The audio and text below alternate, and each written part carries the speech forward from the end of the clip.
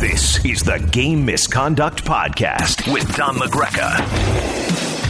And welcome to the Tuesday edition of Game Misconduct. I am Don LaGreca. We were trying to hook up with EJ on Monday. It didn't connect. We're going to do it tomorrow, but I wanted to get a podcast in because there's just so much to discuss. We got the All-Star game and everything. And I got to tell you, once you start seeing regular season games, you kind of forget about the All-Star games. I mean, the ratings, listen, skills competition, it is what it is. The game, the tournament, the 3-on-3's fun, but at the end of the day, it entertains you. You need the break. The corporate sponsors need to be schmoozed. But then you watch the games last night, and that's what excites you if you're a hockey fan, at least for me, is that once we get back into the regular season, it just seems silly to recap the weekend because these games matter.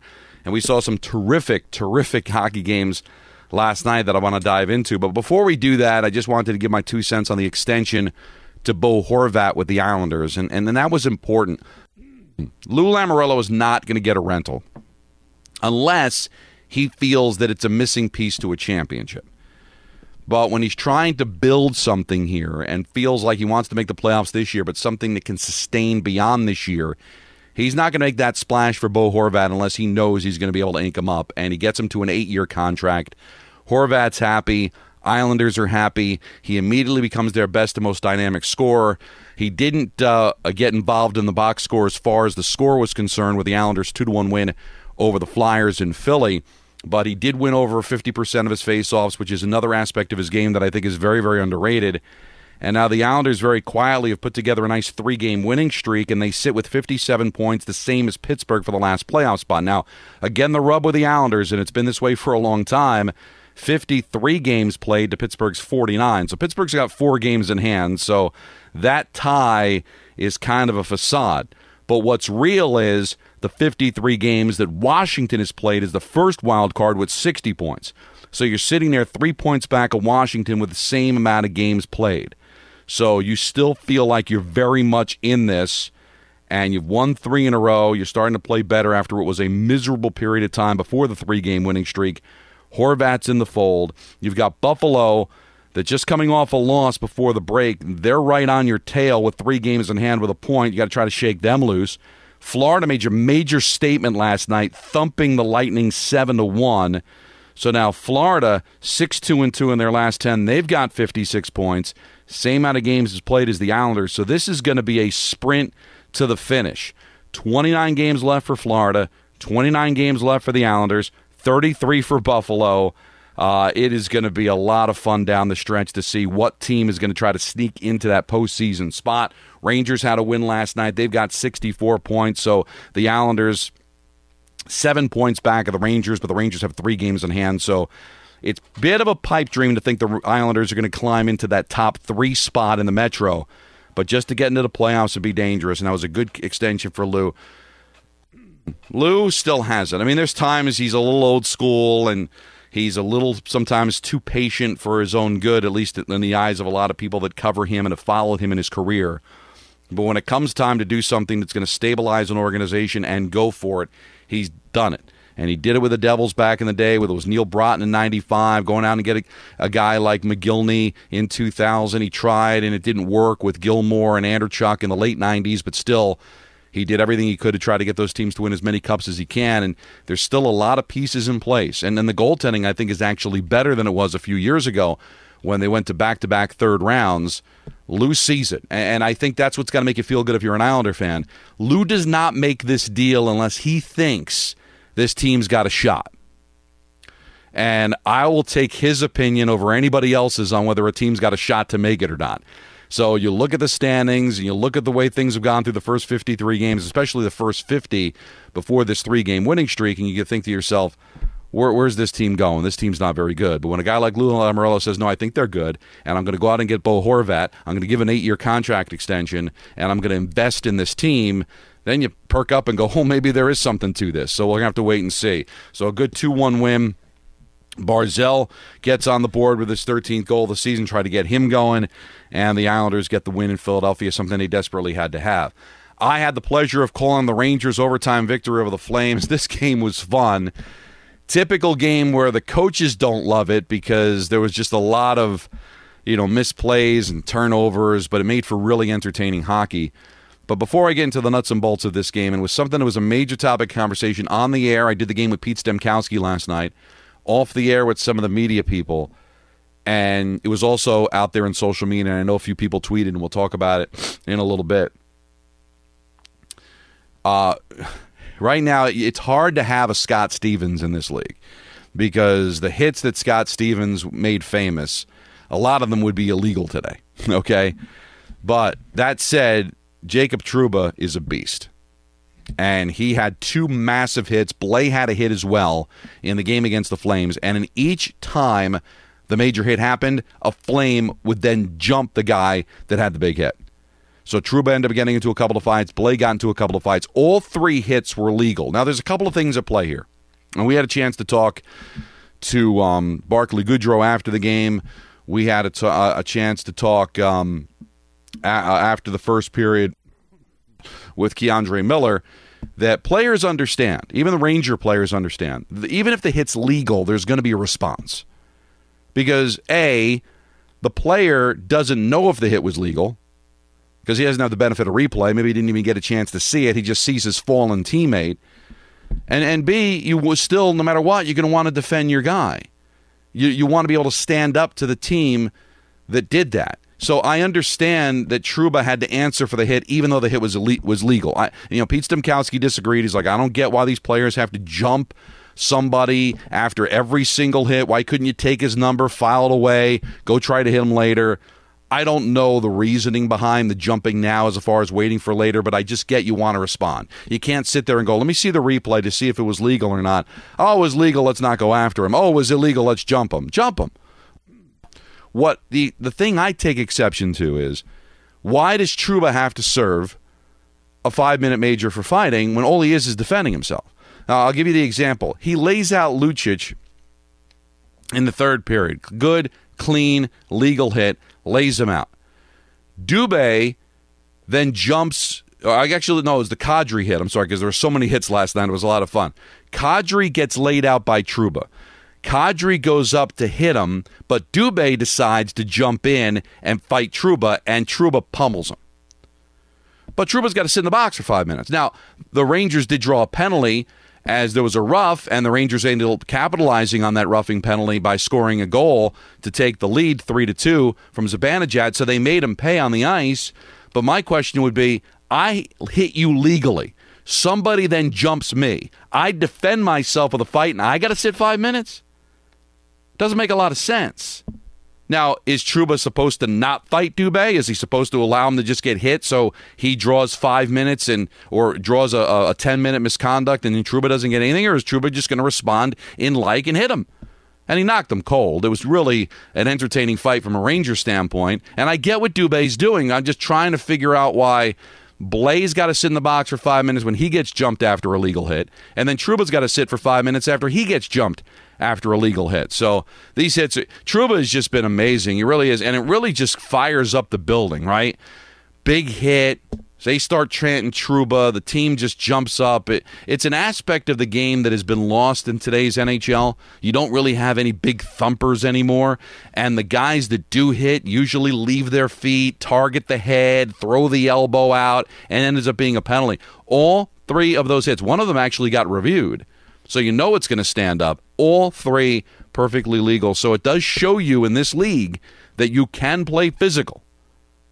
And you don't have to cross the line, and that's an aspect of the game that might be a little bit different than everybody else in the league. That might be something that gets the Rangers going here, that makes them a little bit different than the teams they're chasing after. Plenty of physical teams, but I don't know if there's anybody like Trouba that can hit like a truck like that and hit legal. Not all of his hits in his career have been legal, mind you, but the 3 last night certainly were. Zibanejad with a couple of goals, assisted on the game-winning goal from Lafreniere. That kid line is really clicking for the Rangers now. I hope with all the line shuffling that Gerard Gallant has done, that he does keep that kid line together. Great game for Filip Chytil, is really beginning to come into his own. 2 goals. He now has 6 goals in his last 4 games, a goal in all 4 of those games, mind you. So Filip Chytil's starting to come together. Another reason why Kakko, Chytil, and Lafreniere have to play together. They weren't together in overtime, but Lafreniere did score the goal. Yaroslav Halak, it's his 6th consecutive win. I'm happy for him after what was a miserable start to his season. So, very entertaining game against the Flames at Madison Square Garden. I'll have the call against the Canucks coming up tomorrow at the Garden. Similar game, Devils and the Canucks at the Rock. And Jack Hughes does it again. 2 more goals. He now has 35. You know, we've discussed this before. The Devils have never had a 50-goal scorer. I guess it was in the 05-06 season when Brian Giunta had 48. They've never had anyone score 50 points in their career, and he certainly can definitely do that now when you take a look at what he's been able to produce now. He has, on the season, 35 goals, 32 assists for 67 points. So he's got, and still with 32 games left. So I don't know if he'll get to 100 points, but he certainly has got a great shot at scoring 50 goals. And you heard Wayne Gretzky during the All-Star break say that if there's a player on the come that could be close to what Connor McDavid is, it might be Jack Hughes. So Devils didn't play well defensively. The goaltending wasn't tremendous as they blew a couple of leads in this one. There were 5 goals scored combined in the second period, 2 for Canucks. They scored the only goal in the third to force overtime, and it was Jesper Bratt, who does not get enough credit as far as I'm concerned at overtime to win it for the Devils. So New Jersey, red hot again after the slow start, 8-1-1 in their last 10. They now sit with 70 points, second place in the Metropolitan Division. They're 6 points back at Carolina with a game in hand. Carolina does not play again until Saturday against the Rangers. So Carolina's in the midst of their bye. The Devils will play Seattle. That game will be coming up on Thursday. The Devils will play against the Kraken, and then the Devils will play in Minnesota. They go on a central trip. So it's the division is still very much up for grabs, and the Devils have kind of proven that they can get off the mat and do all the things necessary offensively to stay in this league. So that's a huge, huge win for the Devils. As I mentioned, Panthers with a major statement in every way. They score 7 goals. They get 49 shots on goal. Did it against Vasilevsky. So the Lightning still, I guess, had their heads in the clouds after the long layoff. And it just might be a case of where one team just needing it more than the other. You know, Tampa's right now the 3rd seed in the Atlantic Division. They've got nothing to prove to anybody. They don't care where they're going to finish. They've got tons of experience. They feel like they're pretty much, I think, locked in to that 3 seed. But Florida, as we mentioned, they're a point out of a playoff spot.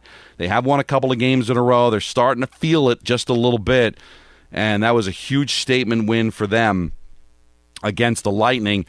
Stars blow a 2-goal lead, allow 2 third-period goals as Silverberg scored at 11:04, and then Henrique scored like a minute later. They ended up having to go to the shootout. Dallas ends up getting the win. So that's a good win for the Dallas Stars. They maintain first place in the Central Division, 3 ahead of Winnipeg. Both teams have 52 games played. However, Winnipeg's got the tiebreaker with more row wins, 32-27. That's going to be a fun Central Division race. So we'll see what happens there, as that is a huge win for the Stars. 41 shots on goal, by the way, against the Ducks. And a tough loss for the Wild as they drop a game to the Coyotes. Tough. McBain scores his 7th. That was less than 7 minutes to play in regulation there, and that ends up costing the Wild a point. And it's just something to think about because, you know, here they sit 3rd place in the Central Division with 58 points. They've got 3 games in hand on Winnipeg and Dallas, but they squander an opportunity there to close a little bit closer. And as far as Colorado is concerned, Colorado is just a point back with a game in hand. So we'll see if Minnesota rues the day they lose to the Coyotes and not earn a point. So we'll see if that becomes a big deal for them. Tonight, Kraken are out on the island to take on the Islanders, second of back-to-backs for the Isles. Kraken have been the story of the season so far. First place tie with the Kings, but 4 games in hand on the Kings and still have more row wins than the Kings, so Seattle's in great shape there.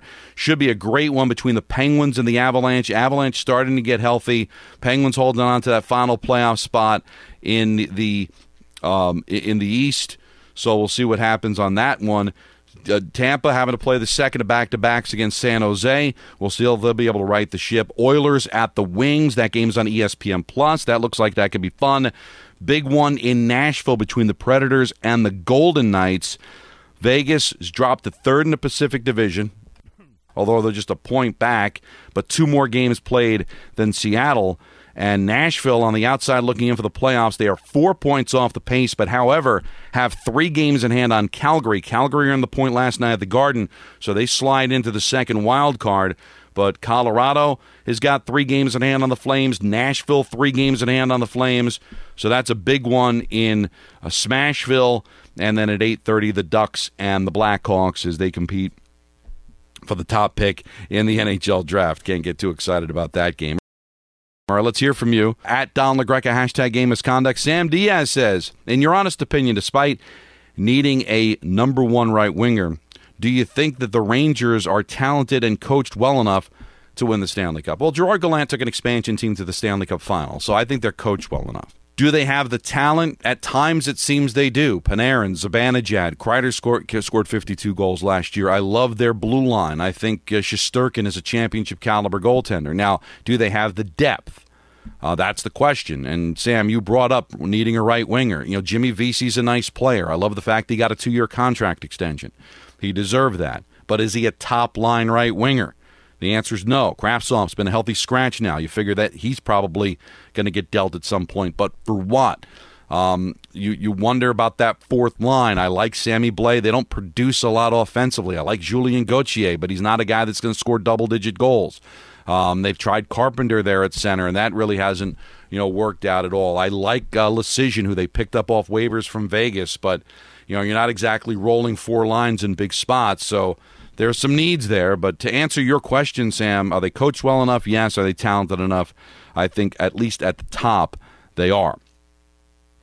Brian Thompson says, number 1, what a game last night and a great call. Well, thank you. And 2, how much worried should fans be about this Bally Sports thing? How much impact on cap will there be? I got to look into that. We'll talk to EJ tomorrow. I really don't know the ins and outs of that. We'll try to get more information. I don't want to guess anything. The cap has continued to go up, but I will file that away and try to get more information from EJ. I just don't know enough about that. I apologize. Joe says, hey, Don LaGreca, the time has come. Move Hedl to the second center. Drop Trocheck to third. Also, the All-Star game needs to be changed. I'm open-minded. 5-on-5, East versus West. 2 captain draft players. Our initial selections by fans. Whatever. The current format is stale. I disagree. I think the current format is actually a little bit more lively than all the other mishigash that you get into with the All-Star game. Listen, you can't paint a turd, all right? And let's face it, in all these sports, the All-Star game's a turd. It just is. It's a necessary evil to schmooze clients. So you're trying to come up with fancy, fun ways, and you come up with, let's do international versus North America. Let's do 3-on-3s. Let's do the players drafting. And then it works for a couple of years, and then it gets stale. The reason it gets stale is because, again, you can't paint a turd. It's just not a good idea. All-Star games are not fun. All-Star games outlive their usefulness once we have access to all these games. So talk about it over and over and over again. The All-Star game was great when we were kids because we didn't get a chance to see all these players play together. But now we've seen the Olympics and we've seen the World Cup of Hockey, and I can turn on my TV and watch any number of games on the ESPN app. TNT's got games on Wednesdays. ESPN's got games almost every night. I don't need to have one event to bring all the players together when I've got my app, I've got my TV, and I just don't think it's necessary anymore. They have outlived their usefulness. Let's not try to paint a turd. Anyway, I don't want to break up the kid line. I think the kid line works well together. I understand what you're saying. Hedl deserves to be higher than a third-line center. But maybe if that kid line is going to play this well, then maybe they're not the third line. Now maybe they're part of the second rotation. And you're starting to see a little bit more power play time from Hedl. I noticed that last night. It was very interesting. The Rangers' power play has really struggled, all right? It did come through last night, but overall it came into that game 2 for their last 24. And what would happen is the number 1 unit stay out there for like 1 minute and 36 seconds, and there'd be no time for the second unit. 2 separate occasions last night, there was a stoppage with more than 1 minute left on the power play, and the second unit came out. The first time was with 1 minute and 16 seconds, the second time with 1 minute and 9. So you're starting to see Hedl get more time on the power play. I think that's the way it's probably going to work. Gavin says, hey, Don, with reports of Patty Kane's injury, do you think it's wise for the New York Rangers to pivot to someone like Tarasenko? I would also love Meyer, but it seems unlikely due to cap crunch. Do you think getting a Meyer is even likely? We talked to EJ about it last week. It's not unlikely, although it's going to be difficult. Tarasenko's a nice player. He's had his shoulder situation. I guess we can find out a little bit more about what's happening with Kane, but I don't feel there's got to be that sense of urgency. The deadline is not until the 3rd. That's almost a month from now. I think things will be better health-wise for Kane. Donnell Weaver says, hello, Don. So what are your thoughts on the Islanders signing Bo Horvat to a long-term 8-year contract to stay with the Islanders? Well, as I mentioned, it's perfect, Lou. It's what has to happen. You don't make a deal like that on just a rental. And so they locked him in, and he has the potential of being maybe the best forward this franchise has had since John Tavares. Anthony says, Jack Hughes has another huge game yesterday, MVP chance in New Jersey. Would love for him to win it this year, but McDavid is having another insane season. What do you think happens first for Hughes, MVP award or Stanley Cup champion? Wow. You know what? I'll probably say MVP because it's a very, very competitive conference, and there's a lot that has to go into winning a Stanley Cup, and I'm not sure this team's going to go from, making the playoffs once in the last decade to all of a sudden winning a Stanley Cup. But an MVP, I think he's going to be a finalist this year, which means I think by next year he could win it. Now, there's always going to be huge competition, but Connor McDavid aside, Leon Draisaitl aside, there's some special stuff going on here, and they now have the team where they can finish high enough in the standings where you can realistically see him possibly winning the MVP. Rock Dog says, is Hedl smiling more because he's playing well, or is he playing well because he's smiling more? I don't know. He's an interesting guy. I don't know him well, but when I see him in the dressing room, he kind of kids on the square. He's very serious, but there's been a lot of pressure on him. It doesn't get a lot of attention because he's not as high a pick as Kakko and Lafreniere, but he is a first-round pick, and he's starting to really come into his own. I just think he's a very serious guy, but he's a lot of fun to talk to, and I think there's a combination of what came first, the chicken or the egg, but I do think he's probably smiling more because he's getting a chance to play and play at a really elite level. Joseph G. says, we've got to change the rules for instigating penalties to be more severe. Trouba or any player shouldn't have to defend after a clean hit. Make it a double minor. Also, the kid line has been on fire. What's changed that made them perform better? Well, the change has been Filip Chytil, and I think Kakko is starting to come into his own as well. I think that's what's happened there, and as we mentioned it earlier in the podcast, it's ridiculous that Trouba has an illegal hit and has to sit 5 minutes for going out there and defending himself. And finally, Haywood says, is having all 3 New York Metro teams in the playoffs good, or do you see another underdog team making the dance?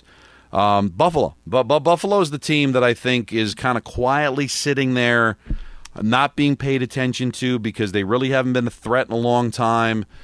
But it's starting to come together for them. They've got the games in hand. So if there's a team that can kind of mess up the Islanders making it, I think the Rangers and the Devils are pretty comfortable. But if there's a team that can really upend the Islanders, aside from the teams they're chasing after, Washington and Pittsburgh, it would probably have to be the Buffalo Sabres. All right, this is a lot of fun. I've already hooked up with EJ. We will have him on tomorrow. We'll dive into the Bally Sports thing. We'll dive into the All-Star game. He was there in Florida to get his thoughts. He saw it firsthand. Get more details on the Bo Horvat. Anything else he's sniffing around as we're now 3 weeks away from the trade deadline. So we'll talk to you again tomorrow. Thanks for participating on social media. Want to get in touch with me at Don LaGreca, hashtag Game Misconduct. We'll speak again tomorrow. This is the Tuesday edition of Game Misconduct. This is the Game Misconduct Podcast with Don LaGreca.